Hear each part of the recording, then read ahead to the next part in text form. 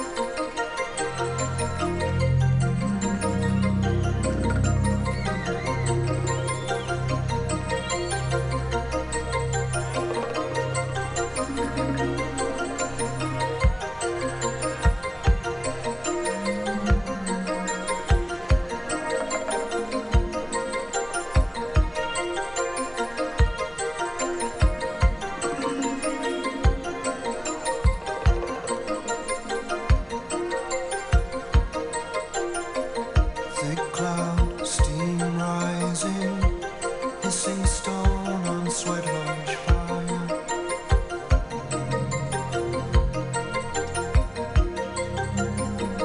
Around me, buffalo, sage in bundle, rub on skin.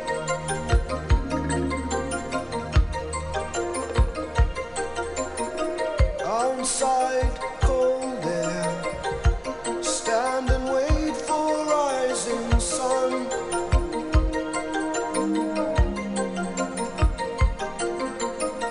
Red paint, eagle feathers, coyote calling, it has begun.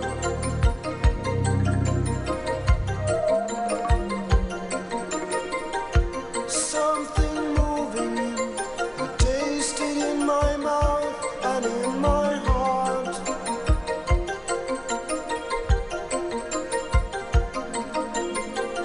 It feels like dying slow, letting go of life.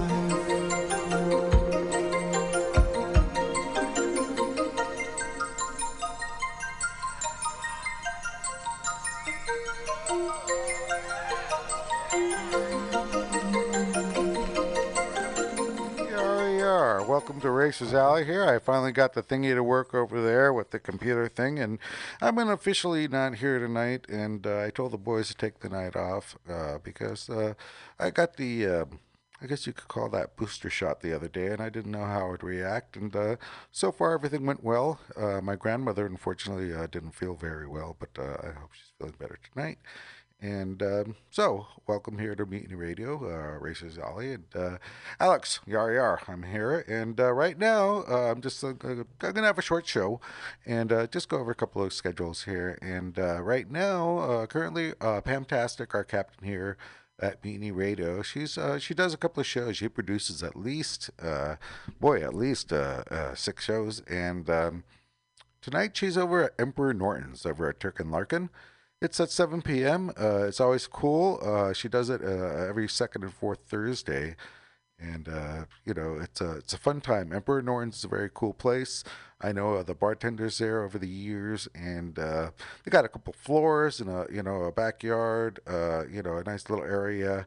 They just got a new cool neon sign actually put up there. Kevin, I saw the other day, and they have a big old shuffleboard table, something to play with, and I believe, it's a nice place to go. So anyhow, Edinburgh Norton's, go over there and Turk and Larkin at 7 p.m. It's upstairs. I believe is where the comedy show. I actually have to pay. I actually have to go there. Fortunately, my show's on at the time. But anyhow, yar, welcome, Pam. Always a pleasure, to promote all your shows. We'll go over those tonight, actually. And every week you have at least 4 shows throughout the city, which is really, really cool because it makes the community laugh. It also gives a lot of opportunity to, the city used to be a very artistic city and a lot of creativity, whether it be metalwork, artwork, all tapestries, anything across the board. And, a lot of the life of the city has gone over time, especially in, artistic qualities. I used to go to a lot of parties here and used to see a lot of really, really cool stuff. And boy, I guess that when everything got expensive, I guess folks had to leave, and that's kind of sad because it loses the kind of part of the soul of a city. When you lose a lot of the artistic qualities, so to speak. But Pam here, she runs Mutiny Radio. She's done it for many, many years, and I love her to death. She's my captain of our ship here, and I run Racers Alley. Thank you for listening, Racers. But tonight, I don't think I really put my show out officially, just because I didn't know I was going to be here. So it's always good to practice. And Pam, have a great show tonight at Emperor Norton's at Turk and Larkin at 7 p.m. Well, you have it every couple of weeks, but it's a great time to go out. And Ember and Orange is actually a cool place because it's one of those places where you really want to dress up if you're going for a date. That's a nice date place to take someone. I mentioned the corners where you can make out, but yeah, it's a classy joint, and there's areas around where you can get food. But if you have if you're getting in a taxi and stopping somewhere cool, Emperor Norton's is a good place to either start off or end a date. When you're around the city. Yeah, that's how classy I think it is. So yar. Anyhow, I'm going to put on some more Peter Gabriel. Like I said, I'm not really supposed to be here, and I'm going to say a couple of short things regarding the latest California Road Race Association schedule. They just came out, and also the AFM, American Federation of Motorcyclists schedule. So I'll be reading both those off. Like I said, I'm probably going to have a very short show and not say too much. I'll have some Peter Gabriel on and enjoy being here listening to Racers Alley here at Mutiny Radio. So yar yar.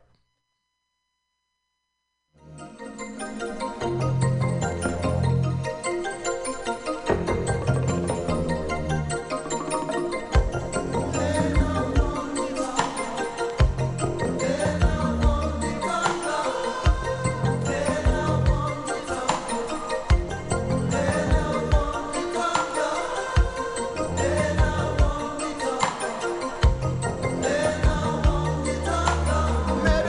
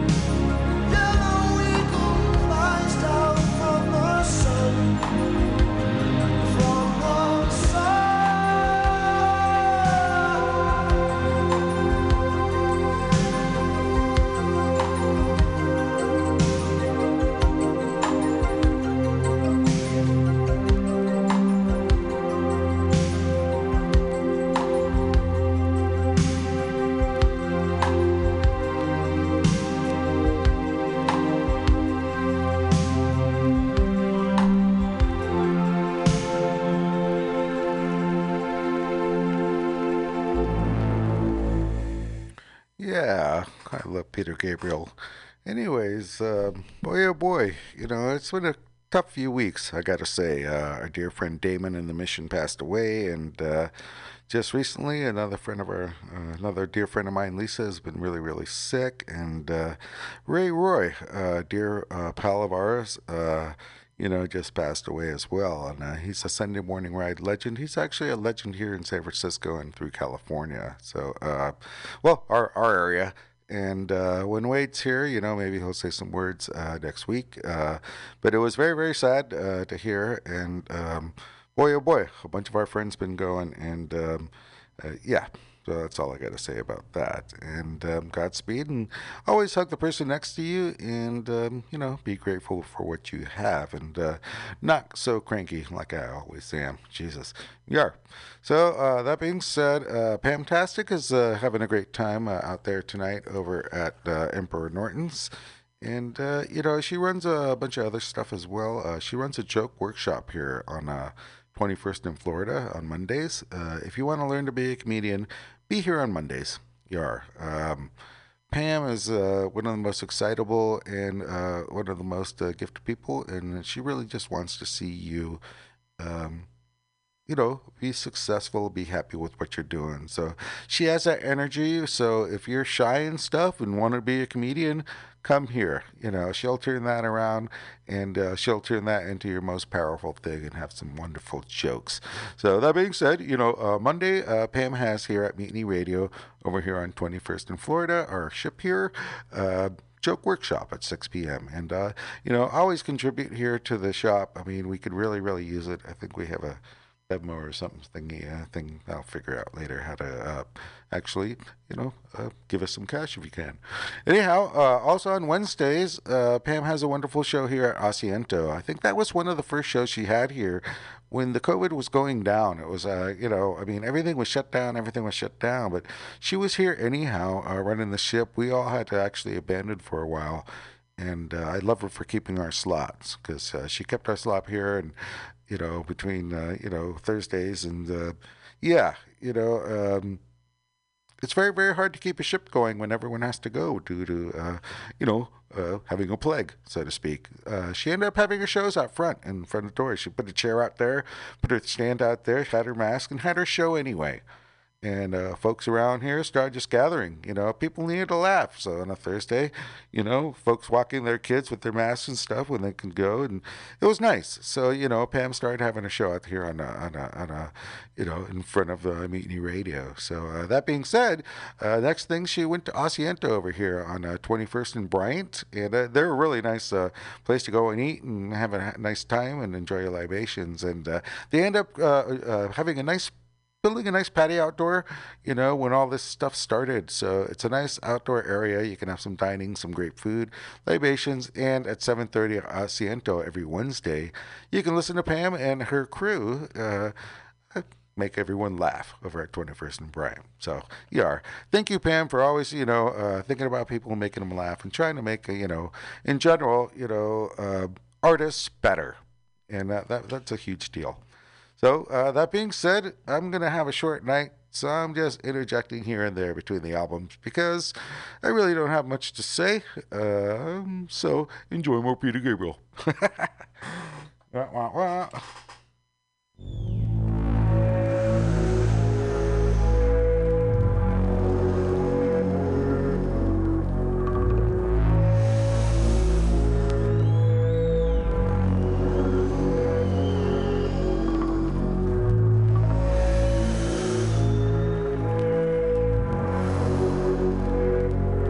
We will walk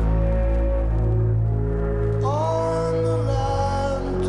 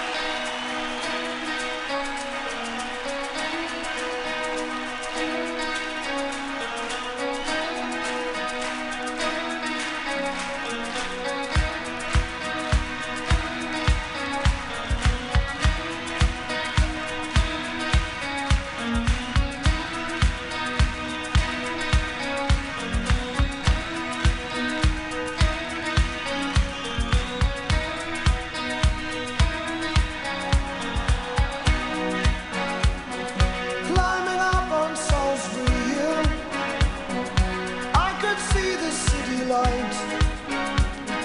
A wind was blowing, time stood still. Eagle flew out of the night. He was something to observe. Came in close, I heard a voice, standing, stretching every nerve. I had to listen, had no choice. I did not believe the information. I just had to trust imagination. My heart going boom, boom, boom. Son, he said, grab your things, I've come to take you home. Yeah, back home. Oh, back home. Oh, darling, home.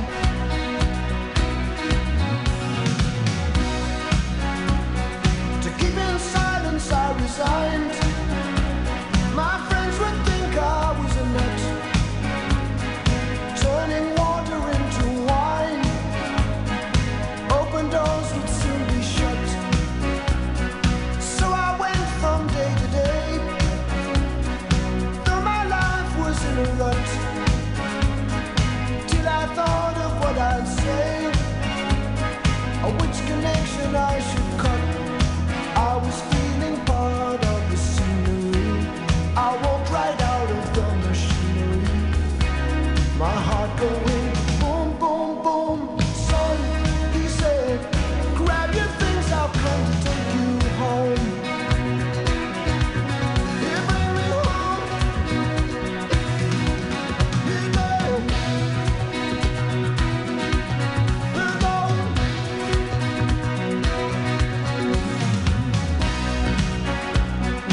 When illusions spin her length, I'm never where I want to be.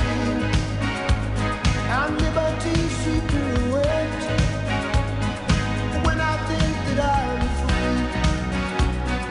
Watch my empty silhouette, who close their eyes but still can see. No one taught them etiquette. I was so another me.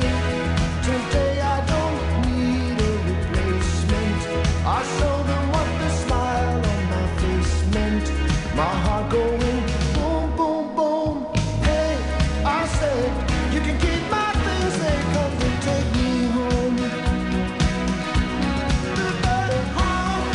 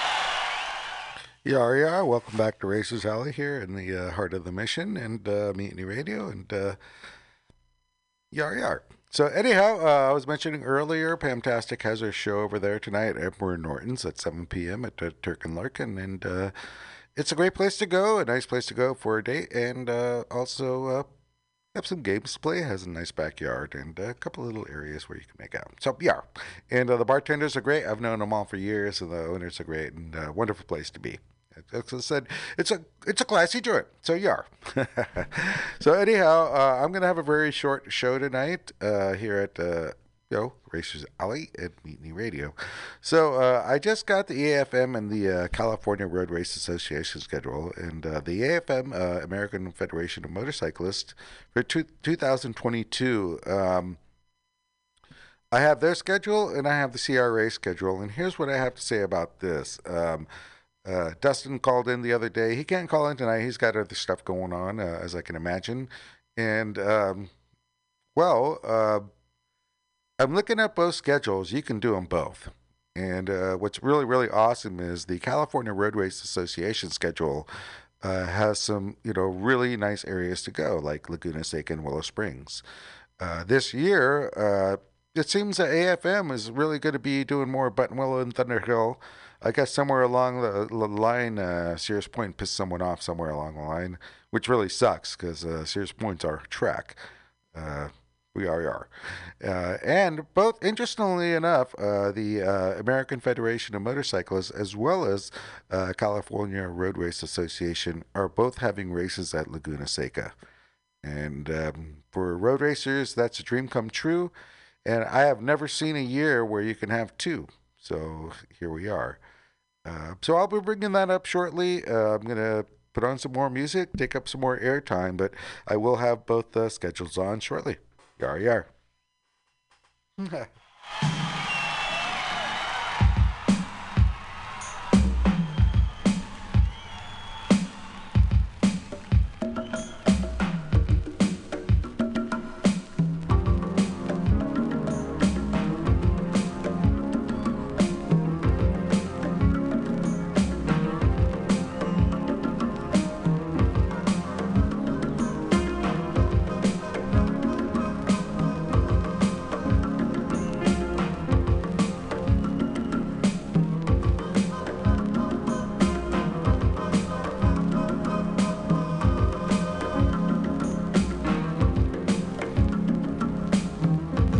Some food.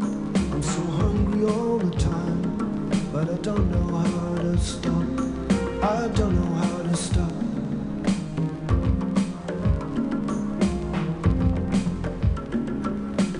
I gotta get some sleep. I'm so nervous in the night. Don't know how to stop. I don't know how to stop. And I don't know how to stop.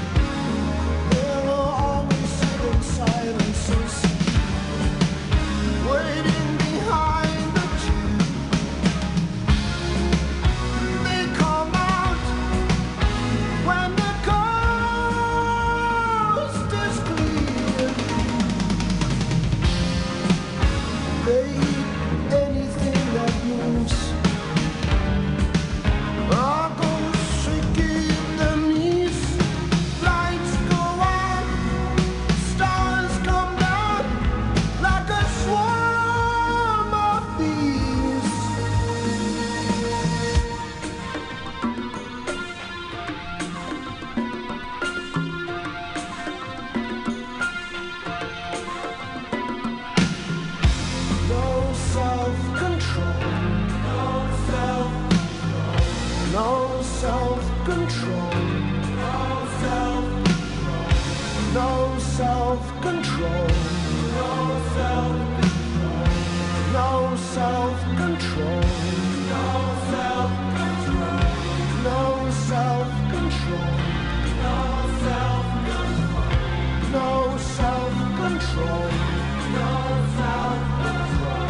No self-control. No self-control.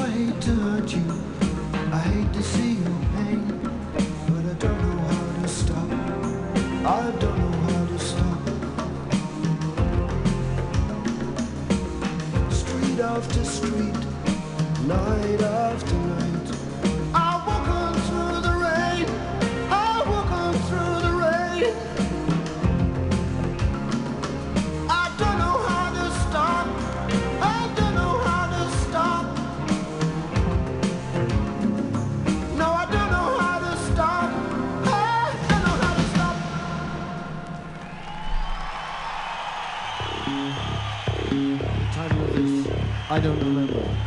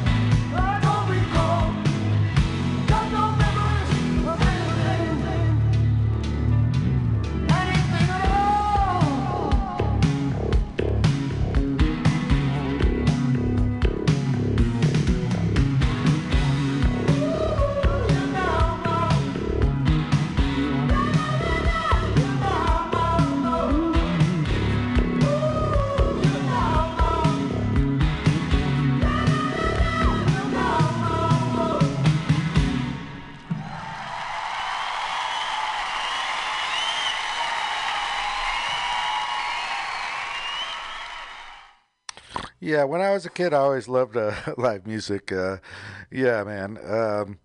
Boy, oh boy.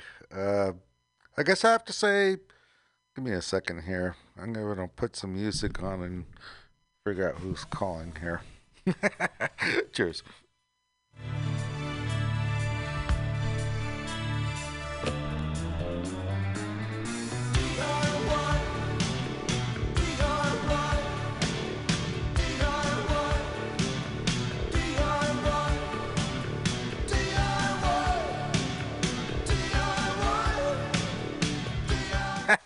They got this chronic crank caller here at Mutiny Radio, so every now and then I get her and calling, and it's like, is this Mr. Grenengo?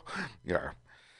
Anyhow, welcome back to Mutiny Radio. Welcome back to Racers Alley here in the heart of the mission. I actually have my alone show tonight. I don't mind being alone every now and then here at the station because I can try and concentrate and get my show together a little bit, better. So, that being said, welcome back, and I was mentioning earlier the AFM 2022 schedule and the California Road Race Association, which is in its infancy, schedule is out as well. And as I'm looking at it as a racer, I can actually run both schedules, and this would be a bitchin' way, to run a race schedule here and down south. Back in the old days, I did WSMC as well as AFM, and this is kind of similar. And interestingly enough, both these schedules did not run into each other. Wow. So what I'm going to go through first is the AFM schedule. 2022 in Buttonwillow, they're going to be there on March 19th and 20th. That'll be their first round. The second round will be at Buttonwillow in April on the 23rd and 24th. So that'll be Buttonwillow to start with for the AFM 2022 round. That being said, Thunderhill will be their next set of races. So AFM in total is going to have 7 races in 2022. So in Thunderhill, for their third race, they're going to have it on May 21st and 22nd. Their fourth race, they're going to have it on June 11th and 12th. Their fifth race is going to be on August 6th and 7th. And their sixth race will be on September 17th and 18th. So basically, AFM's going to have their first 2 rounds at Buttonwillow, their next 4 rounds at Thunderhill, and then their last round, which is, boy, oh boy, really, really great surprise, is going to be Laguna Seca on October 8th and 9th. My birthday is the 5th, so boy, oh boy, what a better present than that, right? So anyhow, AFM 2022 schedule, it's out there now, and I just mentioned it for a second here. I'll be running it over for all my shows from here on in. Now, Dustin was here for the California Road Race Association, on our show a couple of shows ago. And anyhow, there's a lot to be said about the California Road Race Association. They're starting out. They're a great group. And, here's how he puts it. Come race with the California Road Race Association. The new club race org based in Southern California is the club. Riders truly have a say in how the club is run. I'm having a problem because I don't have my reading glasses on. So here we go. Let's start over again. So Dustin says this about the California Road Race Association. Come race with California Road Race Association, the new club race org based in Southern California. In this club, the riders truly have a say in how the club is run. No clique BS. No making up rules as they go. Race director is fair, plus you get qualifying for grid positions instead of by points. That's really, really important to me. I mean, you can always have good times, bad times, but I mean, if you're gridded by qualifying by times, that makes a huge difference, actually. I think that's really neat. So they have longer lap sprints and even longer GT races. So they have a great program out there. It's not the usual programs which you would expect, and it has more lap time as well. And I think when he was on our show, there was mention of maybe having a sponsorship for the 400 folks. That being said, he says, attention in the pits, Formula 40 class just got a little more interesting with new class sponsor. We want payouts, 300, 150, 75 for top 3 in class. The club plans to alternate between heavyweight and middleweight classes. Blood, sweat, and tears, Northwest vodka. Eugene, Oregon. Ooh, okay, so I'll definitely have to ask Dustin about that. Yar, yar. So if they're putting booze in the payout, yar. Boy, this is going to be a shootout. Yar. So RER, California Road Race Association, you're doing a great job. And on my next break, I will actually pull out your schedule for the year, and I'll probably be done with my show shortly thereafter. And thank you, Dustin, for having this great California Road Race Association. I mean, the schedule's great, and it's diversive, and has, my favorite tracks. So, yeah, so let's listen to, I guess, more Peter Gabriel, because that's what I brought in, and I'll take a little break for here. Cheers. Thank you for listening to Mutiny Radio and Racers Alley and Mutiny Radio. Don't tell me to believe in you, 'cause I don't. Be on your guard, that are hostile and hard. Don't risk affection. Like flesh to the bone in the no-go zone. You're still looking for the resurrection. Come up to me with your what did you say?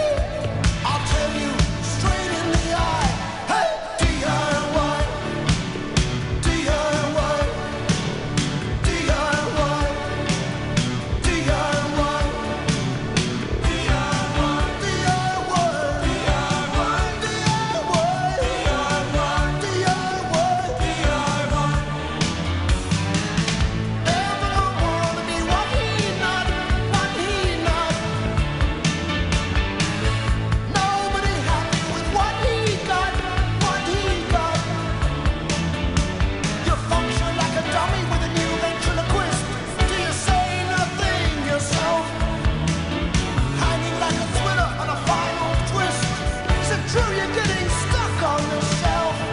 To me with your what did you say?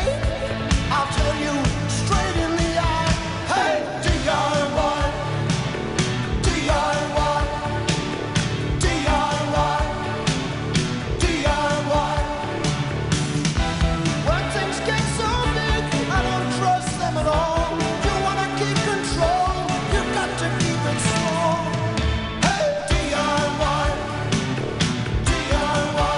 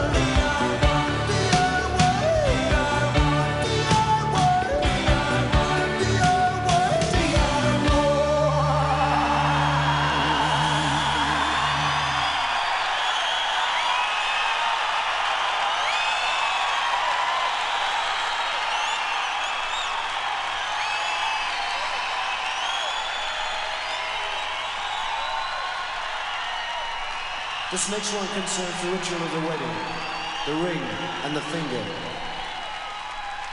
This is called the family and the fishing net.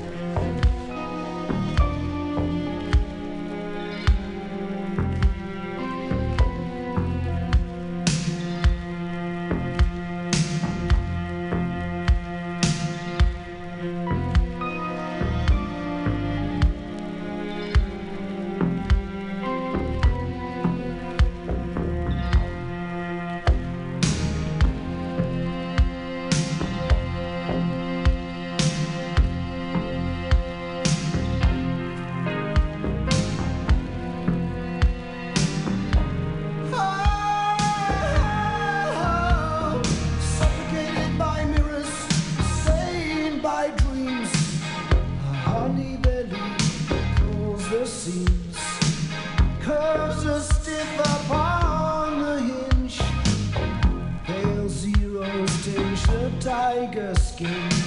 Moist as grass, ripe and heavy is the night. The sponge is full, world out of sight, all around. Yar. Well, I'm just gonna get in the middle of that song, and Peter Gabriel plays live with the albums tonight because that's what I found. Anyhow, California Road Race Association. Boy, oh boy, Dustin's doing a great job. I would really like to meet him, shake his hand, and be out there in the field with him. So, anyways, that being said, they're having a great 4 series round so far. They've been doing a lot of work on the track, which I'd like him to come on the show and talk about. He mentioned that last time as well. So, anyways, Dustin's doing a great job. California Road Race Association, CRA, and they're going to be out here on February 12th and 13th at Buttonwillow. Now, I believe on the 10th and 11th, they do have some classes going on. I'm trying like hell to get out there, but 2 of my rooms just have ended up being available for rent, so I'm kind of screwed. But that being said, I'm trying. So on the 10th and 11th, they're going to have some, track days open, and I believe some are being closed already. They only have Fast Boys for one day and, regular for the other. So get in there on February 10th, 11th. Check them out, California Road Race Association. The first race is going to be February 12th and 13th. Over at Buttonwillow, but they are going to have, track day openings and new rider schools on the 10th and 11th. So check that out. That's very, very important. And I believe I was looking into it. Just get a hold of them online to sign up and get all your licensing and such together. If you've had an AFM license, I don't know if that's going to be easy or not. Either way, get your license. Support your license. If you're going to be a CR, California Road Race Association racer, get your license. If you're an AFM racer, get your license. Now you have 2 race licenses. But support everyone, especially if you're a racer. Geez, them turn workers out there are doing such hard jobs, and everyone's out there to make everyone I guess succeed is the easiest way to work and name it. So anyhow, so California Road Race Association, February 12th and 13th at Buttonwillow. They're also going to be on June 25th and 26th at Laguna Seca, which is going to be super, super, super, super, this is why you want to be there. Man, like I mentioned earlier, all these dates do not interfere with the AFM dates. You would be a fool not to run both races and classes unless, like me, you have a money tree so you can have to spend $2,000 a month. But that being said, Laguna Seca is going to be June 25th and 26th. On July, they're going to be at Willow Springs, one of my favorite courses out there in the world. And that's really awesome. They're out there. And again, August, I'll be there at Buttonwillow. So they all coincide with, racing all the tracks in California, really.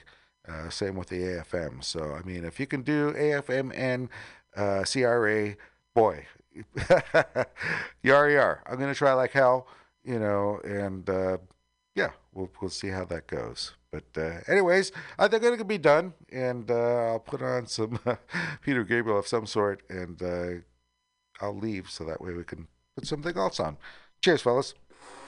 Thanks for listening to Racers Alley here at MutinyRadio.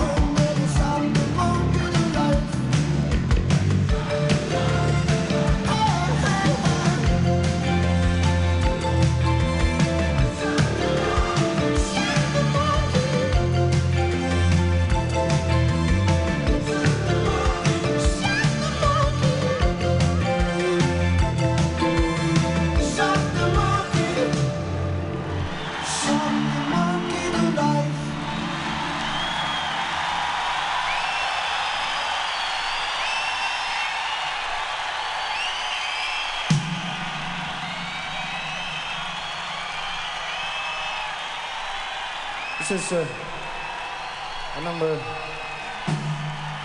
we haven't done for a little while. Well, Racers Alley is leaving the building. It was just a short show tonight, and we had Peter Gabriel live on for the 64 minutes or 75 minutes or 20 minutes. Anyhow, thank you for listening to Racers Alley here at Mutiny Radio. We'll be off for the rest of the evening, and I don't know about next week. We'll see what happens, and we'll figure out if I can get this music on over here.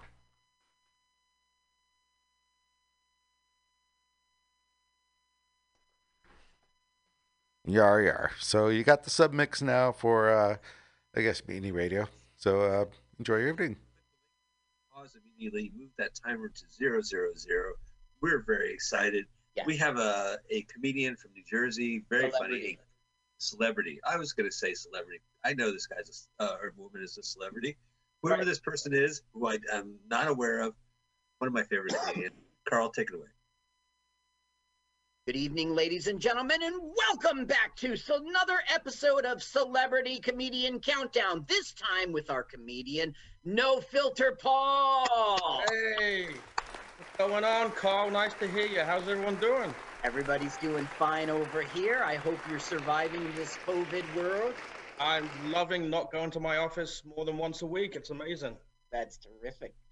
Now, your name, No Filter Paul, no filter, which is true. I find that to be true about you on stage. But it's like, how did you arrive at that name? Well, so the first time that I did Opie and Anthony with Jim Norton, he gave me that name. The second time I went on after the first appearance, he started calling it that to me, and that was it. So what, you were just making statements and he's going, this guy's got no filter. Well, the first time I was on O&A, I had a big interview. It was me and my wife and all the guys, and we talked about some stories of, like, you know, growing up and, like, adult, you know, sex stories and fun things that happen in England and all this. And he immediately figured out, I guess I have no filter. So on the second time I was on the show, he just started calling me No Filter Paul. That's perfect. And why would I get rid of it? People say to me, why do you use that name for the comedy? I'm like, because I got named it on a national radio show. Why would I get rid of it? Now, that went on to be a lengthy engagement with Opie and Anthony. And how long were you a part of that? How deeply involved? I think you did some merchandising. Tell us about that's how I started talking to Jimmy, is I was actually working with him. I built his website, and I made his T-shirts and stuff, and that's kind of how I got to know him. And then he brought me to the O&A show because he said, you know, this guy's got a character that would be fun on the show. You know, and the next thing you know, they're sending me out to do stupid crap with signs behind news reporters and taking laxative in weird places. And I mean, you know, you can just imagine. Don't go to YouTube and type No Filter. Whatever you do, especially if you're at work like college. So you absolutely grew that into a gig. That's impressive. Yeah. Norton told me I should do stand-up, you know, 15 years ago, because he said, you know how to write comedy, you know. You might be really annoying, but you know how to write comedy. And I just never had the balls. And then like 3 years ago, actually, I talked to my buddy Dave Hodge there, and I said to him, I really should try stand-up. And this was like Monday, and he said on Saturday you're doing 3 minutes at a comedy show. Very nice. It wasn't even an open mic. My first time on stage was at a real comedy show in Bayonne. You hit the ground running. Oh yeah, dude! I did 400 and something odd mics in that first year. Some crazy number. It was like it's like 700 for 2.5 years. So speaking of annoying, you've got this accent. Yeah. Now I'm just wondering, this accent, like you're the one with it.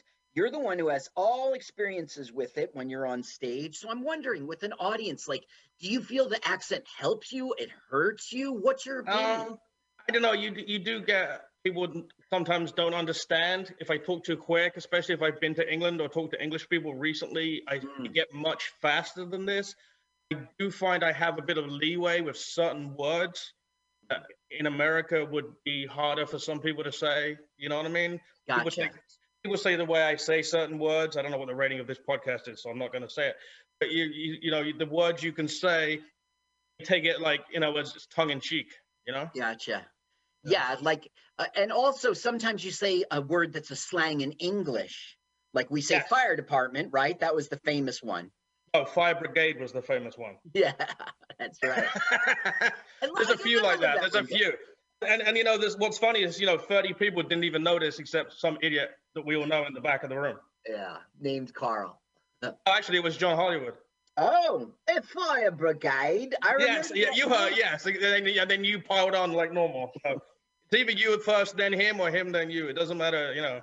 I'm always piling on. But I enjoy it. I honestly, I have more fun coming to do that than I do a lot of stuff, But I don't really do your accent, do I? I just do. No, you do. You do. A lot of people, when they do accents that don't know how to do impressions, I'm not putting you down, but they don't know how to do impressions, they over exaggerate the accent. You've got like a Oliver Twist exaggerated kind of thing that you do, or like Lock, Stock, and Two Smoking Barrels, right? But and it always makes me laugh because it's like a lot of people, that haven't traveled the world. I mean, you can see more of it now because of YouTube and stuff. A lot of people that haven't traveled the world, they don't know it's like America. There's 50 different accents. The more north you get in England, I have trouble understanding those people. So you guys haven't got a hell chance, Yeah, England really has a wide range. Yeah. Okay, so everyone at home is getting ready to watch this movie. We're all going to press play at the exact same time. So why don't you count us off? All right, here we go. Debbie does Dallas. You ready, guys? Ready? 5, 4, 3, 2, 1, go! Very excited to watch this. Now, this looks like a serious movie. It can be at times. Sometimes it's pretty funny. Isn't it the Muppet Show logo? Do you remember the old Muppet Show? It used to say ITC. It's the year. It's that thing. Yeah, that is the ITC. It's a British company, and it funded this. And they used to do Space 1999 and Muppet Show, and you would see their logo. It'd be very familiar on TV. Wow, this looks cool, man. I like the font. Yellow 92, need a little smiley face. First time I ever thought that I saw this film, I thought they were in Cuba. Because he drives his bike to this place that's Cuban. You'll see. There's Michael Kidder and Peter Fonda. Yeah, and Bruce Smith. You got to be kidding. Harry Dean Stanton coming right up. You will see. No, we saw a movie with Warren Oates and Harry Dean Stanton. Right, we did. Cockfight. Look, see how it says Sociedad de Cuba? Yeah, so you said this must be Cuba. Right. Look at the architecture. It's kind of, 40s,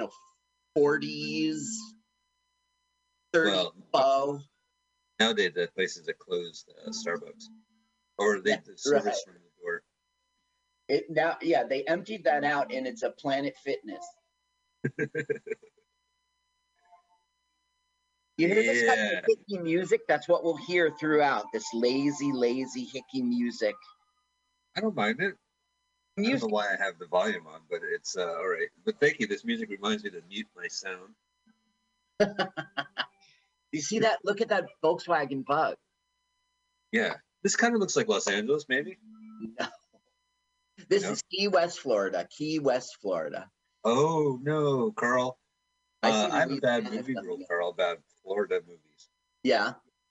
Yeah, I'm obsessed by exterior shots because Florida is windy and you can't control the wind.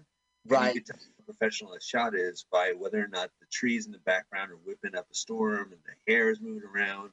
You know, something antithetical to what's actually going on. Well, you will see calm weather throughout this whole. There are many exterior shots, but you'll see. Yeah, I mean, so far so good. So you see how the trees are blowing? That's nothing but Florida wind, right? There's nothing exactly. But I always take one of my favorite Florida movies is Jerry Lewis in Hardly Working, and you just see everything whipping around while he's talking. That's available on YouTube, by the way. That's an idea.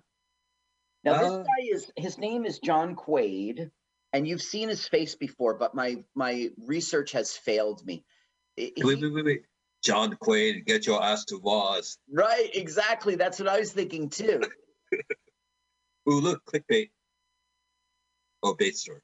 Oh, there's Harry Dean. That's right. Harry Dean Stanton has showed up. Now, Peter Fonda's character is someone who's like, his name's Tom Skelton, and he was, I don't know, he lived somewhere else. He's moving home to the Keys, and that's why he like knows the locals. And they're like, we didn't think we'd see you.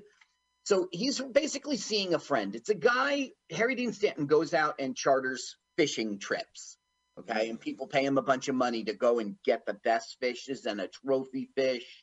Wait. I know. So is the movie that like a rich couple hires him and then she seduces him and then they kill the husband and then the cops? That's a great idea. If this was Jeff Bridges and yeah. Let's watch that. Let's watch that one. It's much better. Well, you know, that's a good setup, and we've seen that plot before, be it Basic Instinct or A Lady from Shanghai, right? Yeah. My husband can't film noir. My husband can't know. I'm committing a murder for pussy. Okay. I was in love. the voiceover. They say that the best way to a murder.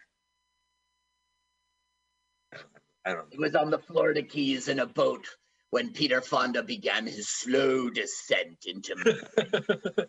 You do sound like Orson Welles from Murder for a Woman's Affection.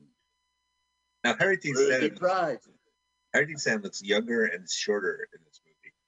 Yeah, well, this is 1975, and Harry Dean Stanton aged well. But, okay, you saw him in Cockfighter, and here he is again. It's our hero, our reason for this movie.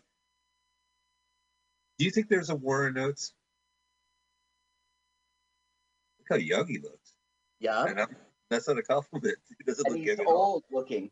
Now, look, the people at home would probably know him from Stripes. He was the sergeant in Stripes. At least that's how I know him. But he's like a wonderful actor. He did a 2-lane blacktop with Peter Fonda and Warren Oates. It's this great kind of minimalist, I guess minimalist, but it's a racing movie. You know, and it's good. Yeah, it's really good, actually. I mean, it's bad. It doesn't end right, you know. But I'm saying, if you're watching a piece of history, it's pretty good. And he was also in The Wild Bunch with Peter Fonda. Yeah, that's right. He was also in. Gosh, we're naming all these movies. Bring Me the Head of. God, what is it? Right. It's the same director, Sam Peckinpah. Bring Me the Head of Alfredo Garcia or something like that. And he's just great in it. Now, what we're watching is his annual suicide run. About once a year, he just hates life and he decides he's going to kill himself. And it's always around the same time. So Harry Dean Stanton knew that and basically went to save him, you know. Oh. And it's like, we don't think he was really going to kill himself, but I don't know. He's serious about it. Mo does that every Christmas on The Simpsons, right? He's like, oh. I didn't know that. Yeah, they always have this guy who my research has failed us. It's Quaid. He's like teasing Harry Dean Stanton like he wasn't going to really kill himself, kind of thing. And Warren Oates. Look, I'm just going to call him Nickel. His name is Nickel, and his last name is Dance. So look, Dance. He's chasing him with the hook where you hook a fish. It'll really kill a man. Oh, yeah. That's like in Armageddon where Bruce Willis chases Ben Affleck around with a shotgun. Now, look. He cuts him. He did it. Look. Look, there's blood.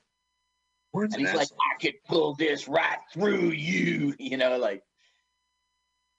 Picture of you gutted is $1.50. That's right. Hang him up on that hook. Stand on the dock with the weight scale. Now he's like bemoaning. He's like, why'd I do that? Now I got to go to jail. God damn it. Why'd I do that? Now this movie begins with him fucking assaulting a man. So Peter Fonda offers, why don't you loan me your skiff, your boat, and I'll take your clients out while you're in jail. That way you don't lose them. And we find out Peter's interested in being in their profession, chartering boats.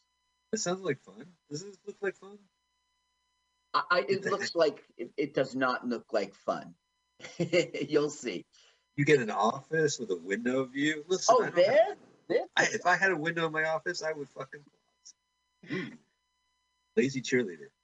Now, She's got this is the weird. bonbons. He used to have a career like being the head of a marching band. I don't know how you have a career at that. Oh, Maybe it was just her yeah. glory days in high school. I don't know. But she's all into it. And John Philip Sousa is playing right now. Look how she The old buys Seuss. the chocolate. For taxes, she puts down occupation cheerleader. She's housewife right now, and she doesn't hate it. She doesn't hate it, but there's no real opportunity to lead our marching band. So we see that right now she's a bit of a pretender. She hid the chocolates, which cost money. She's pretending that she's in there ironing his shirt when she was Right. really doing her dance routines. All wearing sexy lingerie. Right. For sexy first time. Oh, while leaving the iron on. Huh. Right. And she goes, I burnt it. Shucks. But wait a minute, she had the iron on in the other room. Like, listen, I don't know. I don't see how that could have worked because it was standing up when she came in. Yeah. Harry Dean Stanton's late for the safari, apparently. Now, she's Jeannie in this movie, and she's married to Harry Dean Stanton. Safari. But she, in truth, was like having a big affair with the director of this film. The director of this film also wrote a book of this same title, and this is basically his book come to movies, and he got to do it. So it's perfect for, Yeah. And so far, there's- he's a competent director. I mean, this is a really intriguing shot. it's his only directing credit. Oh. This was his one chance, and he kind of blew it, believe it or not. This is great. Look, he's got natural lighting with the two lamps in the middle. Yeah. He's a writer. He's had a lot of success. He has like 8 writing credits. He did novels. He did journals about his time in wildlife in Montana. He's for real, but he's a jerk kind of guy right now. It's like the 60s are over. He's having a 3-way sexual utopian affair with his wife and the woman we're seeing on television right now, Elizabeth Ashley. They're like a threesome. That's so nuts. But then Margot Kidder will come along and seduce. Well, I don't know if that's the word. She will definitely fall in love with the director, and the director will divorce his wife and marry Margot Kidder. Yeah. Wait, this sounds more interesting than whatever movie. Yeah, it's a better movie. It's a better movie. Like Margot Kidder. Now, did she commit suicide, Carl? Am I getting the Kidder? She did. But she did it in a way like she just made sure she overdosed on pills and alcohol so that she could just fade away. It's a really healthy way to go. And she's the grandchild of Ernest Hemingway or something like that, right? I don't think so. She's doing carpet samples. Pick fuchsia or eggshell. Oh, basically, this is all about she's spending money and he doesn't have money. She's just now told Harry Dean Stanton that she is pregnant. And she did the director did it in a great way. He really did. We miss it because we don't play the audio. We don't play the audio. So the baby never materializes into anything in the plot. What I don't approve of in this movie is we're going to see some subplots, but they don't pertain to the hero's main journey, which is... Should I tell you now and ruin it? Can I guess? Yeah. Before you ruin it? Yeah. Look at all that fish. First off, that is some serious That's his job. Yeah, but can you imagine if you had them all on and they're all singing? It would drive you crazy. Happy birthday. It's your birthday. It's your birthday. It's your birthday. You press them all at once. You have to time it exactly right. Now, he's going to take over Warnos. Warnos is not going to go to jail or he's going to escape. And they're going to be on a boat. And then shit's going to happen on a boat. Correct. That's exactly right. They're going after a killer killer shark, actually. Okay. Oh, a killer shark.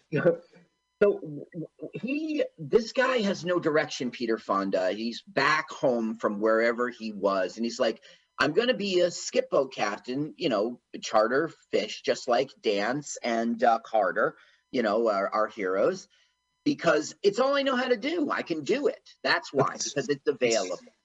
Look at the joints in the 70s, man. They were thick. Yeah. Look how it's glowing red from the cherry in the front. Granted, it's only 6% THC, but you know, it's the 70s. Now, I know it looks red, but the truth is it's a Cuban cigar. It's not a carrot? So the thing is, they don't want him to be a skip boat captain, okay? So his actual literal life will be in danger. His life will be threatened, and he'll decide to still become the captain of a skip boat. Just because it's not clear why. It's not clear why he's not afraid to die. No, is her character name is Flipper? Yeah. It's Miranda. She's a school teacher, and she's the girlfriend of Peter Fonda, and she will be throughout. So he came back and his girlfriend was there? That's not explained. But yes, it's not explained. He's back, but it's as if he's never left. You'll see it in his relationship with his father, with his grandfather. It's like he never left.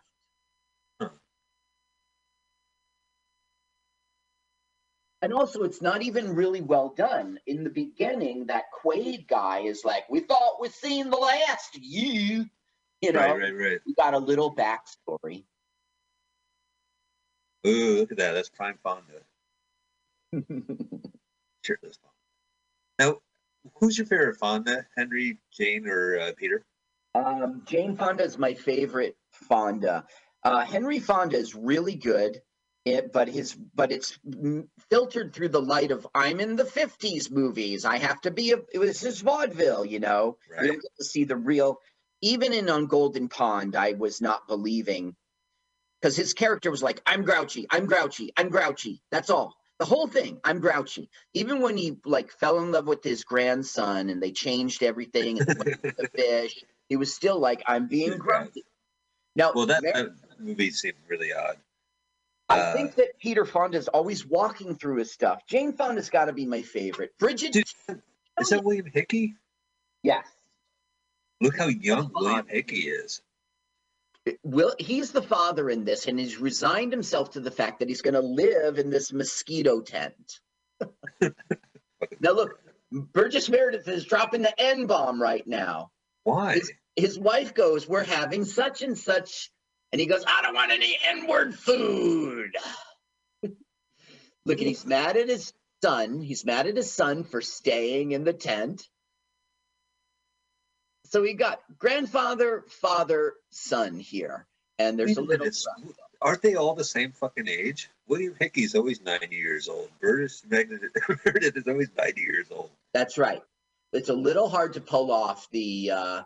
does he look old enough really to be Peter Fonda's father? I guess so. It's just strange that we see actors that we know more for the later roles, and they're younger, right, you know, much aged. If this really is William Hickey from Fritzy's Honor, he has like a wrinkly persona, as you know, he has that rough, gravelly voice. Right. But he's a lot more wrinkly than he was in '75. He is a lot more wrinkly.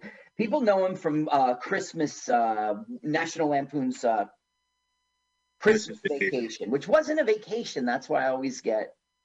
Yeah, you always get choked up. The Vegas Vacation was a vacation. The vacation? Yeah, they went on vacation. European vacation, they're on vacation. European. Okay, now look, Peter Fonda has come to visit Nickel Dance in prison, and basically he's telling him a story about how he killed a man once, you know. Who, Peter Fonda killed a man? No. Or Warren? Warren. Nickelback. Let's call him Dance. So it's strange because you remember the dance halls where you would dance with a girlfriend. Yep, a nickel. Mm-hmm. So he's a nickel dance. So he's even cheaper than the he's a throwback to an earlier time of hood. Also, you know, being fans of the Bush administration, every time I hear nickel, I think of No Child Left Behind, aka Nickel. Gotcha. Nickelback. Yeah, I think of the band. So basically what the director's doing is saying, hey, this is a person who could potentially commit murder. That's what he's letting us know. He's killed before. What's to say that for a good time? You're only party as you're free. You're only pretty? Pretty? I guess they mean you're only as pretty as you feel, which is great advice if estrogen courses through your veins. It has no place in the men's prison. It's a weird choice, director. And it was probably in his novel. Listen, in 1970, this guy moved from his home of Montana to the Florida Keys. And he just had a party house. He was just a guy. He was a writer. He had been published before. He had made a book. He had written a script called Rancho Deluxe, which got him a lot of success. He was married to a woman is the sister of Jimmy Buffett. Now, that's as Florida as you can get right there. Do you know Jimmy Buffett? Back in Margaritaville. I heard he had to close during the pandemic. Yeah, that's right. Jimmy Buffet was shut, but you could have you could order on the curbside pickup. Curbside pickup, which is not as fun. Actually, Carl, one of my favorite buffet Chinese places in San Francisco is called China Fun. It's been around since the 90s when I moved in here, and it's like a downtown place. You would go during lunch, and you would do the weigh it by a pound and then go upstairs. Right. I recommend the place. I went there recently. I was short like 50 cents a cheese. He spotted me, so God bless. The way it's set up now is that it's not self-service. She has one steam tray with the shield, and it's they moved it up by the cash register, and you have to say, I want the beef and broccoli or what have you. If you have the last 50 cents, come to buffet. It's very different in Jersey. Very different in Jersey, yeah. In San Francisco, we don't do the stereotypes. But anyway, it was the second time I was short, by the way. Like a couple years ago, I went in there and I was short and they spotted me. So I felt bad. The kind of joke like that with the racism stuff, it really would have appealed to our celebrity comedian who did the countdown. Oh, by the way, I should have said something when the movie started because all the energy of the show goes towards the celebrity comedian. Terrific guy. Was it a guy? Yes, it was a guy, and he is someone to celebrate. That is why he's a celebrity. Now, this is like Thurston Howell III and Lovey, except if they would squabble and fight. And he looks recognizable. Yeah. Well, the truth is, it's really, it's in front of me. So I'll talk about it later. But the point of the plot is it's his first charter. This is a big deal. He's profiting off the fact that Dance is in prison, and he's taking his charter. So that's what's important for the plot that for this scene. Are these guys douchebags? Yeah. Yeah, they're douchebags. Oh, I've got a fish, eh? I live in a house. William Roderick, yeah, and he is born in Hoboken, New Jersey, but he's Roger Corman's, he was in Roger Corman's sci-fi thrillers. Yeah, he has a definite look. I could see him from Jersey. Look, he's from Hoboken, and now he's in the Florida Keys. God bless. God bless. Sit down, Lovey. You're not doing it right. Give me that pole, young man. You said this is a 3-hour tour? Yes, sir. That's exactly what Peter Fonda is like. Yes, sir. Yes, sir. He goes, I see the fish. I'll go get it for you, Mr. Howell. Mr. Howell? Yeah. Why don't you Jim back us up? Now, the director does something really good now. Peter Fonda goes into the thicket, into the wild, to retrieve this caught fish. When he does, the director takes us a long while. He has a little journey in there, while the Howells wait. What happens is he gets the fish and he kind of admires it. Look at that spider web, that real life spider web he's got. That's real life spider web. Or the Keys. He likes the fish and he lets it go. He doesn't give it back to Mr. Howell. He lets it go. It's really well done. It's very Look how it's so deep in. It's taking forever. So Howell hooked the fish, and then the fish swam off and got tangled up, and now Peter's going to go get him. Right, and it's like Howell he didn't catch the line. He just let him run. Look, he's still even swimming away. Yeah. Hey, little fishy. Now, how long ago did we leave the Howells? Right? I mean, Yeah. really got us on a journey here. And Because it's there's some time lapsing when he was walking through the Everglades. Yeah. Is it the Everglades? It wasn't. Yeah. Well, no, it's the Florida Keys. It's really not the Everglades at all. So, forgot what I was going to say. Slapping that fish. Literally. Yeah, he likes it and he lets it go. Oh yeah, the time lapse part. He didn't time lapse as much as he like quickly faded to black and then faded up again, letting you think that the time has passed. But it was a journey though. I mean, he was conveying a journey. So he's coming out to report, I'm so sorry, Mr. Hal, the fish got away, sir, but the Howells are gone. That is trippy. Think the fish caught him? What the hell? Do. Burgess Meredith doing the voice of Rod Sterling for the movie. Burgess Meredith. He's going to play the grandfather, and he's like a lawyer in this town, and he owns this town, you see. He was the voiceover for the Twilight Zone, the movie. He appeared in the segment, but he did the Rod Sterling voice. Perfect. Yeah. Not perfect like Rod Sterling, but he has perfect as a narrator. Right. Yeah. Now, he was in King Lear. That's what we saw in our show, which is a piece of shit movie. Ladies and gentlemen, do not see King Lear. You'll see on the video box, it'll say Woody Allen, Burgess Meredith, Molly Ringwald. Yeah, Norman Mailer. We're, of course, talking about Jean-Luc Godard's Canon production of King Lear. Which, I saw that Canon film movie documentary to research Going Bananas, and they talk about how much, like, Godard just screwed those guys over. Yeah. They would go, Golden Globus are these famous producers from the 80s and 90s, and their stomping ground was Collins Film Festival, where they would make and shake deals. And one of the deals they got notoriously on a cocktail napkin was that Jean-Luc Godard, the famous avant-garde, we'll make a film for them. And we watched it. It's on YouTube. It's called King Lear. It's a piece of shit. Yeah, don't see it. Well, you can see it as a curiosity if you want, but I'm just saying don't get suckered for it because you see the stars that are in it. Okay, now, look, he finally quits looking for the Howells. He comes back to the bar, and who's there? The Howells! Ha, ha, ha! Everyone's laughing at him. It's humiliating. Ha, ha, ha. But they walked back? No, what happened is Dance went out there with Carter's boat and picked him up because it was his old charter. He says, come on, we're playing a joke on the kid. Why did you do an English accent? Because you're Ricky Gervais. Here's a picture of my cat. Why did I do an English accent? Dumb. You're Ricky Gervais. I'm saying something cruel on Twitter as a joke. Are you referring to the reunion show cut? So do you listen to that and heard me stick my stand-up in there? Wasn't that like ass kissy, like I was taking advantage? You know what I mean? No. It was.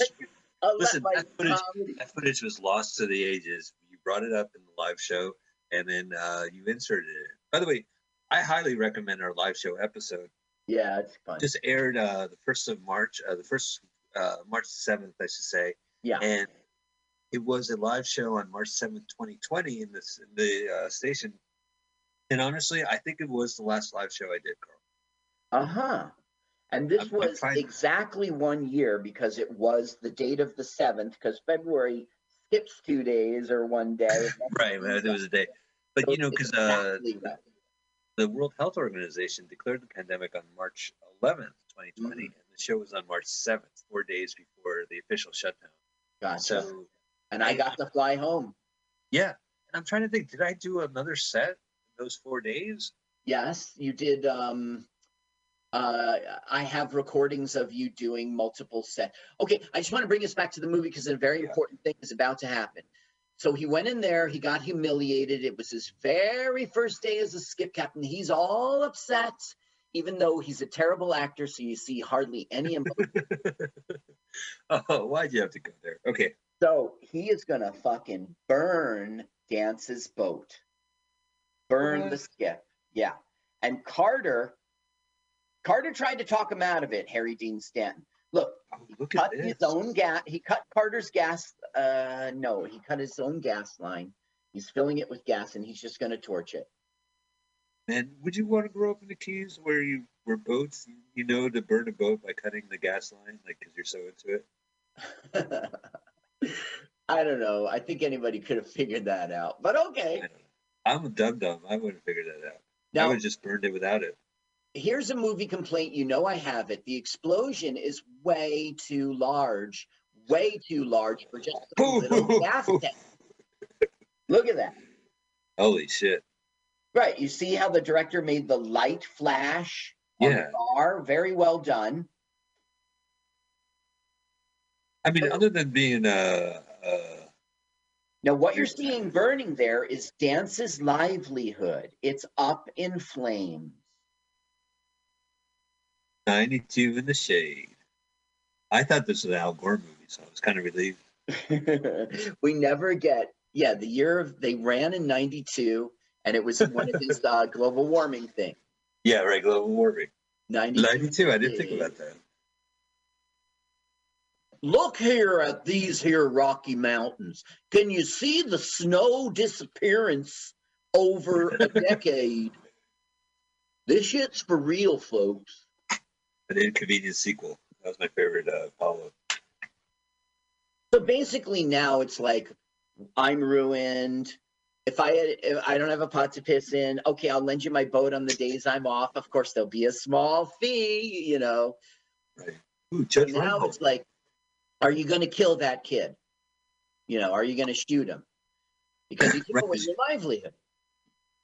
He is a murderer. The thing is, it was a justified murder, and it was manslaughter because he didn't really understand that what he was doing was going to really lead to the guy's death. That's why he's not even in prison today.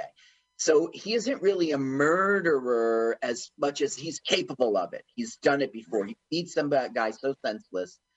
So right now he's like, since I recently didn't shoot myself, I kind of taken a not liking to shooting anybody. So it's weird. Harry Dean Stanton, Carter's characters like egging him, like, you're going to take that from that boy, you know. And look at Hinckley with a cigar. It's like he's 70 years old. Yeah, he will be, right? Right. Well, so anyway, the director's point is it's not ambiguous. It's undecided. Is he going to kill the kid or not? You know, I mean, it took a hell of a nerve to blow up a man's boat. Yeah, they played a joke on him. Yeah, they humiliated him. You got no place being a skip captain, haha. But still, to burn, they had all that dynamite in that boat. Did you see that large explosion? To blow up the guy's boat, it's good. Not cool. Yeah, it's not cool. It was justified and not cool. To kill him isn't cool. I don't know. The writer's doing a good job here. He's a director, Carl. Yeah, but why don't you acknowledge his directorness? Oh my God, who the fuck is this guy? Is that Burgess? Burgess Meredith. Basically, we're finding out if you want, look, what do you want to do for a living? I want to be a skiff boat captain. How much did that cost you? $4,000. Okay, I'll stake you. I'll give you the money and you owe me. Oh, what a dad. What a dad. So listen, when the director moved to Florida, to the Keys with his wife, Becky, who was Jimmy Buffett's sister, their house was a major drinking and partying place. Artists, writers, poets. They've listed some names here. I never heard of them. A famous photographer, and Jimmy Buffett would be there. So it was a party house. What about Mickey Mouse from Florida, from Disney World? Did he party there? Well, things in the 50s were hush-hush, even though the reporters knew. They just didn't report stuff like that. So it's not clear. It's not clear. Would you want to party with him? Like a lot of the internet feels that, I mean, he was so lucky to be given. Okay, this Rancho Deluxe he wrote was a big commercial hit. So that your English company, what was it, ITC. They said, okay, this guy wrote a book. You know, he can direct it. He can write the script. We got a hit here. It was not a hit. It flopped. But the internet thinks he flittered it all away with his wild parties. He was very lucky to direct with no experience. Yeah.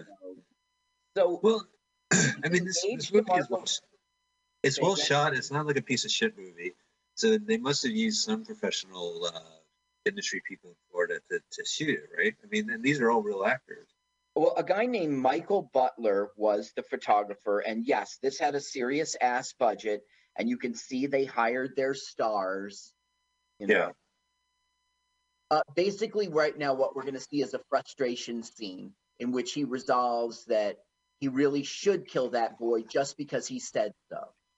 He's smoking fish, and he's going to get pissed off at the fact that he's making work for himself. I don't want to smoke these fish. Let me Now, put it up. this- Let me put it up. All right. Can you hear? He's smoking in an old refrigerator. Yeah, I'm the old refrigerator. Let's play hide and seek in the old refrigerator. See, he's like, why am I doing this? I'm making work for myself.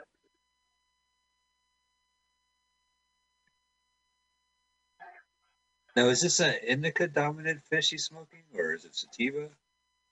This is an indica fish. Let's see. The CBD. Now he's mad at himself because he's a stupid person.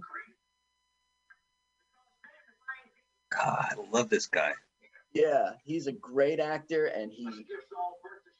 Just a weird looking dude. Right, those are the guys that, like, if I step on someone's foot walking down the street, I look up, it's fucking Warren Oates. You know? Yeah, that's right. Why don't you watch where you go? Look, he's got his gun. Yeah. Now he's having a crisis in which it's like, I need to kill that kid because I said I would. But I'm not in the killing business no more. Right. So he's like, sometimes you say something and you find yourself in a predicament and it's just too bad. So he's like, I'm going to have to kill him.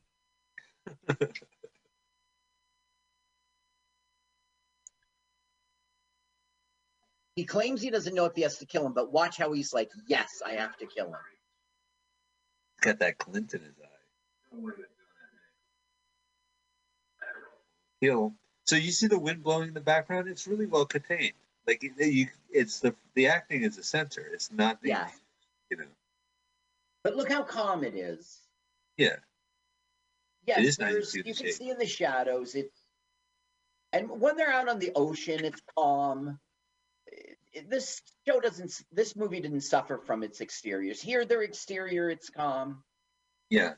There's a lot of exteriors too in this movie. I mean, it's 25% bars and houses.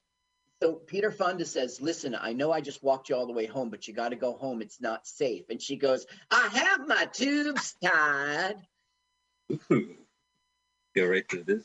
And he goes, no, it's not safe because that's Dance's car. And Dance is here. He might want to kill me. Is it because you blew his boat up? Fire Yeah. boat. So That's the Margot worst isn't part. like, Margot would have been like, he wants to kill you? Okay, fuck that. Walk home. But no, she's still like concerned. Margot Kidder has no cleavage. What she has is rib bone.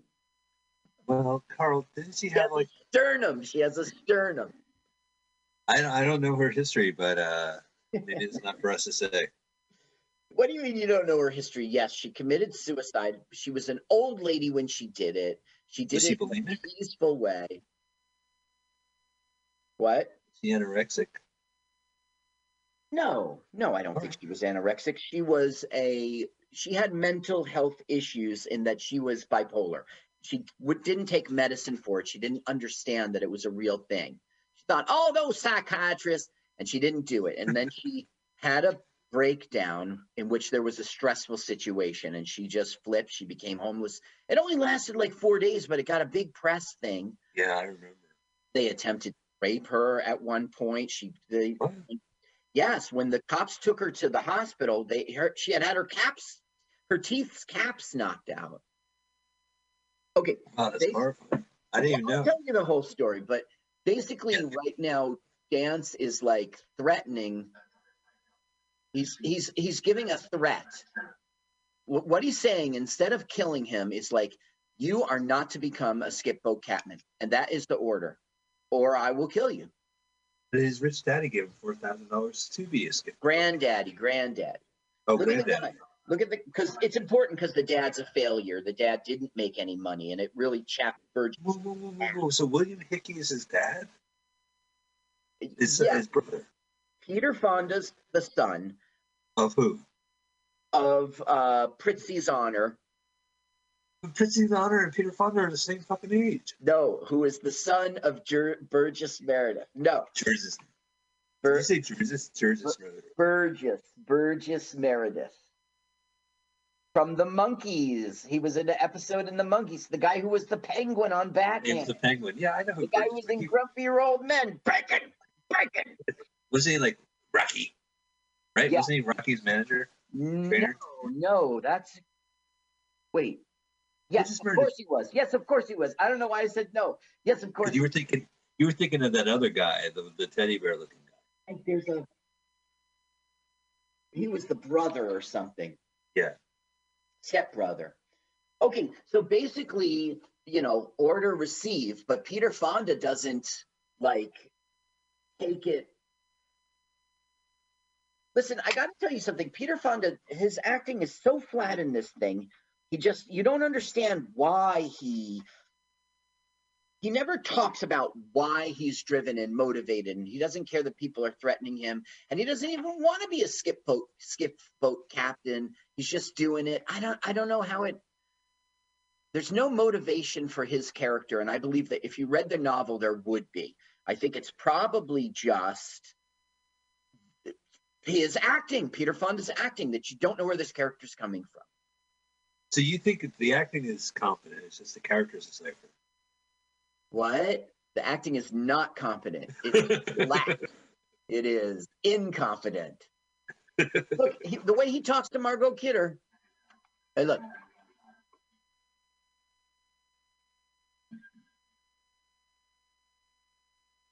I'm muting there because there's no good scene right here. No, I take it. But, you don't even know why Margot Kidder's in love with him. He's so flat and talky. You don't know why the dad wants to take care of him, and you'll see. Okay, I'll just tell you about Margot, what really, really happened, okay? She, in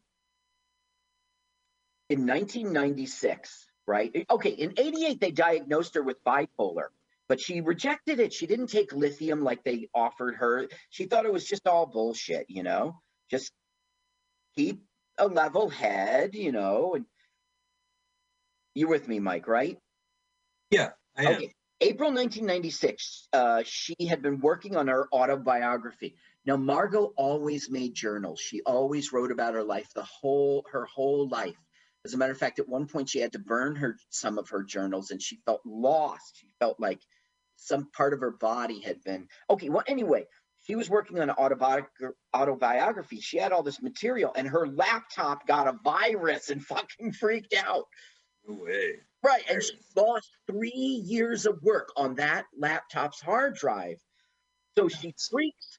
She flies to Los Angeles. Remember, it's 1996, okay? So she goes to this company and pays tens of thousands of dollars for them to recover the information, but they aren't able to.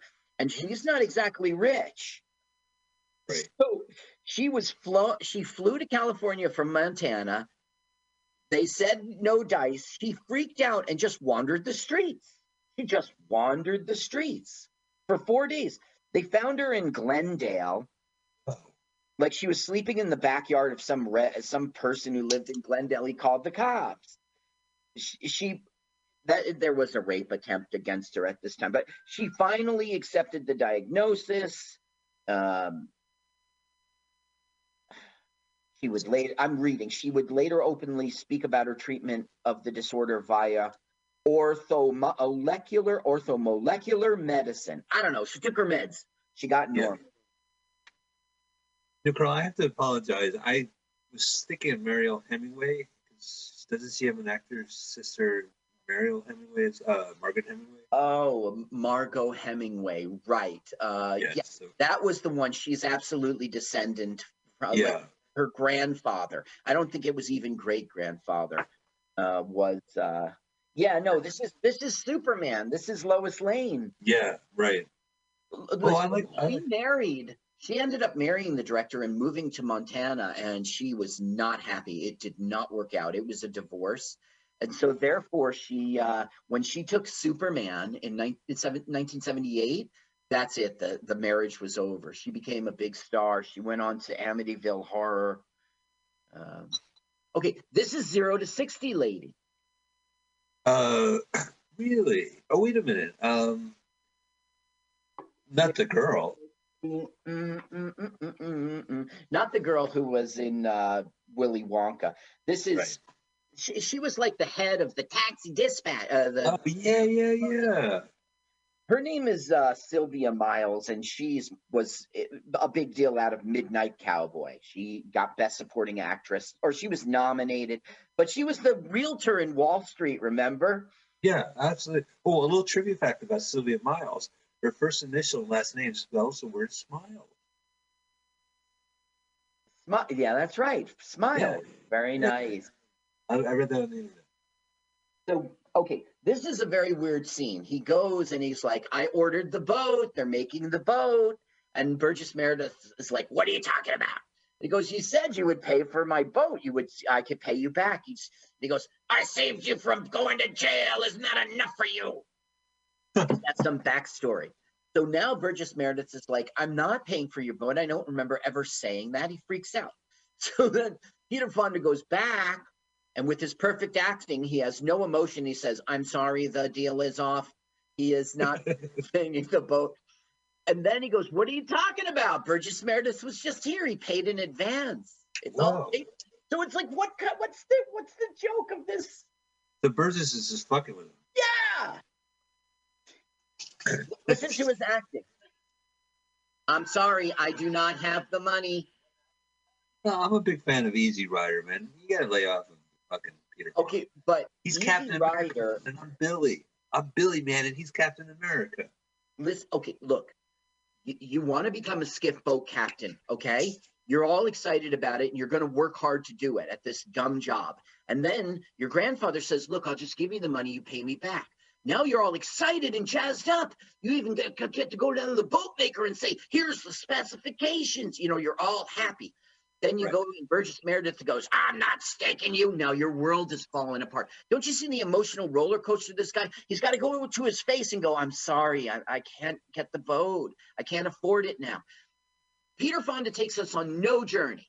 Every time he goes, that's great that you will help me with the boat. I am so, don't you remember you said you will not buy my boat? I am so sorry. I cannot pay for the boat. But he just paid for it in full. He did? No, he goes, he did. That's great. Thank you. I will now be a skip boat captain. Listen, don't you remember we watched Cannonball Run and Peter Fonda's in it? It was terrible. Peter Fonda did nothing in Cannonball Run. He said, remember when I was in Easy Rider? And then had a fight. I remember you were Captain America and I was Billy. Billy Batson. That's Dustin Hoffman's line at the beginning of the film. Yeah, man, he's Captain America, and I'm like Billy, and we're going around America.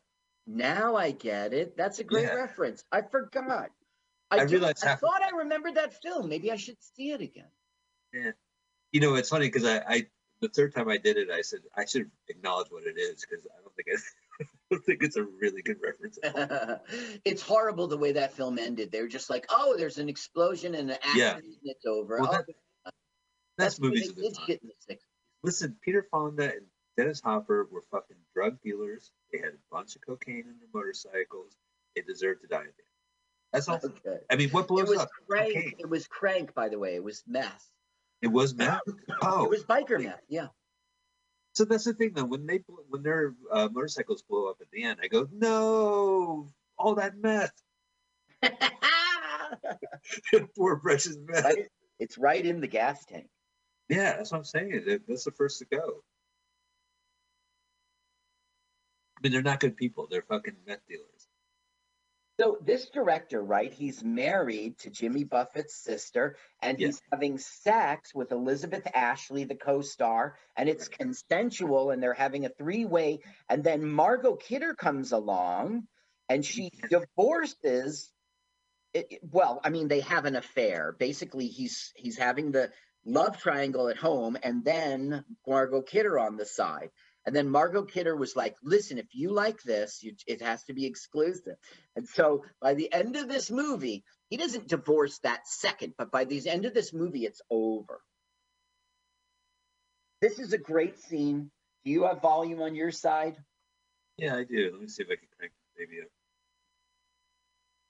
Now you're out of it, what do you think you're going to do? Okay. Caddy. Listen to this. He's going to be a caddy. Plumber's caddy. I'll wear a V-neck sweater. I was by myself. Keep listening. Night out, jack off, hang. It'll be a simple life, but it'll be complete. Sounds like my life. All of a sudden, it is a comedy. If you can't skip Boat Captain, he's going to be Arnold Palmer's caddy. Right. He's going to wank off in a hanky at night. It's such a weird turn for this film. And the thing Arnold is, Palmer. it's so like East Coast to be that sarcastic. You know what I mean? Right. It really doesn't feel like these two are from Florida. Carl, as someone who lives on the East Coast, do you consider Florida as part of the East Coast? No. I mean, in It's a just- literal sense, yes. But when you go down there, the Northeast, from Boston down to Washington, Yeah. has one flavor that feels like it's the East to me. But when you go to Florida, you have a lot of the South in Florida, but not really. It's a lot of transplants. You know what I mean? It's like a vacation kind of place. It is the East Coast in a literal sense, but now you're like sunbathing and beaching, and it's different. Well, I mean, yeah, all my Jewish relatives are down there, but or in Arizona, I should say. But I feel like it's the South, right? I mean, it's closer to Okay, the South. Georgia is the South, and Georgia is the border state to Florida. Of course, Florida is the South, especially if you're off the beaten path, if you're in the Everglades, if you're in the center of the island, like a Venus, Florida or something, where it's nobody who's a tourist, people who have lived there their whole lives. Yes, there's Civil War stuff down there. It is absolutely the South. But when you go to Florida and you get out of the airport in Tampa, you're on the West Coast and you're at a party time. Yeah. You go down to Miami and now you're in there's a Cuban thing happening. Right. It's different it's not the real South when you are in little Cuba, you know. Good point. I didn't think of it that way. It is in the heart of it. What's that?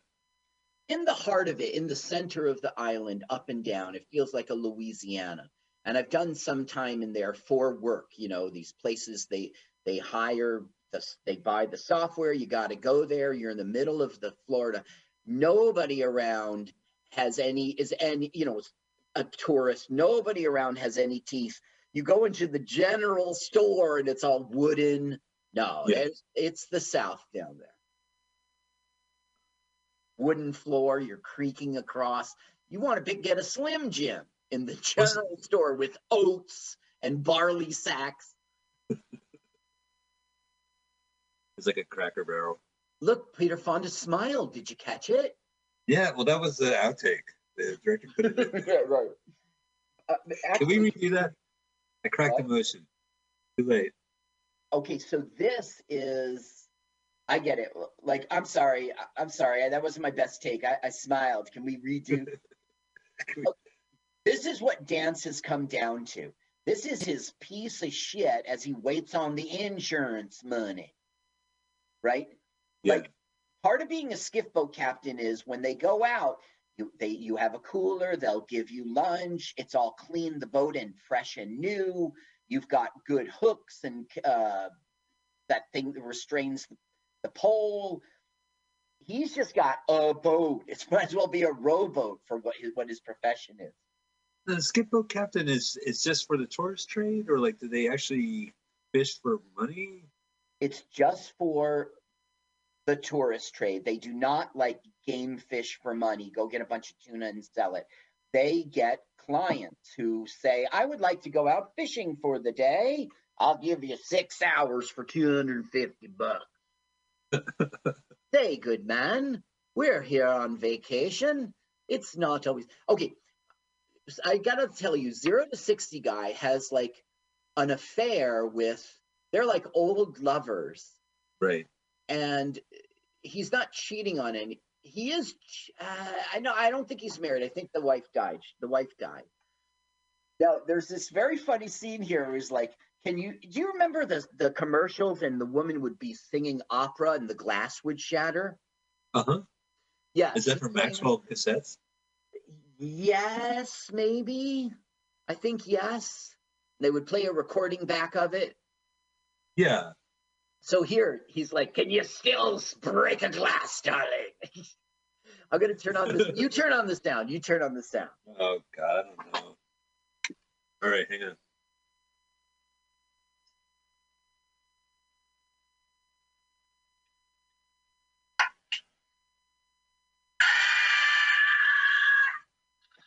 That's it.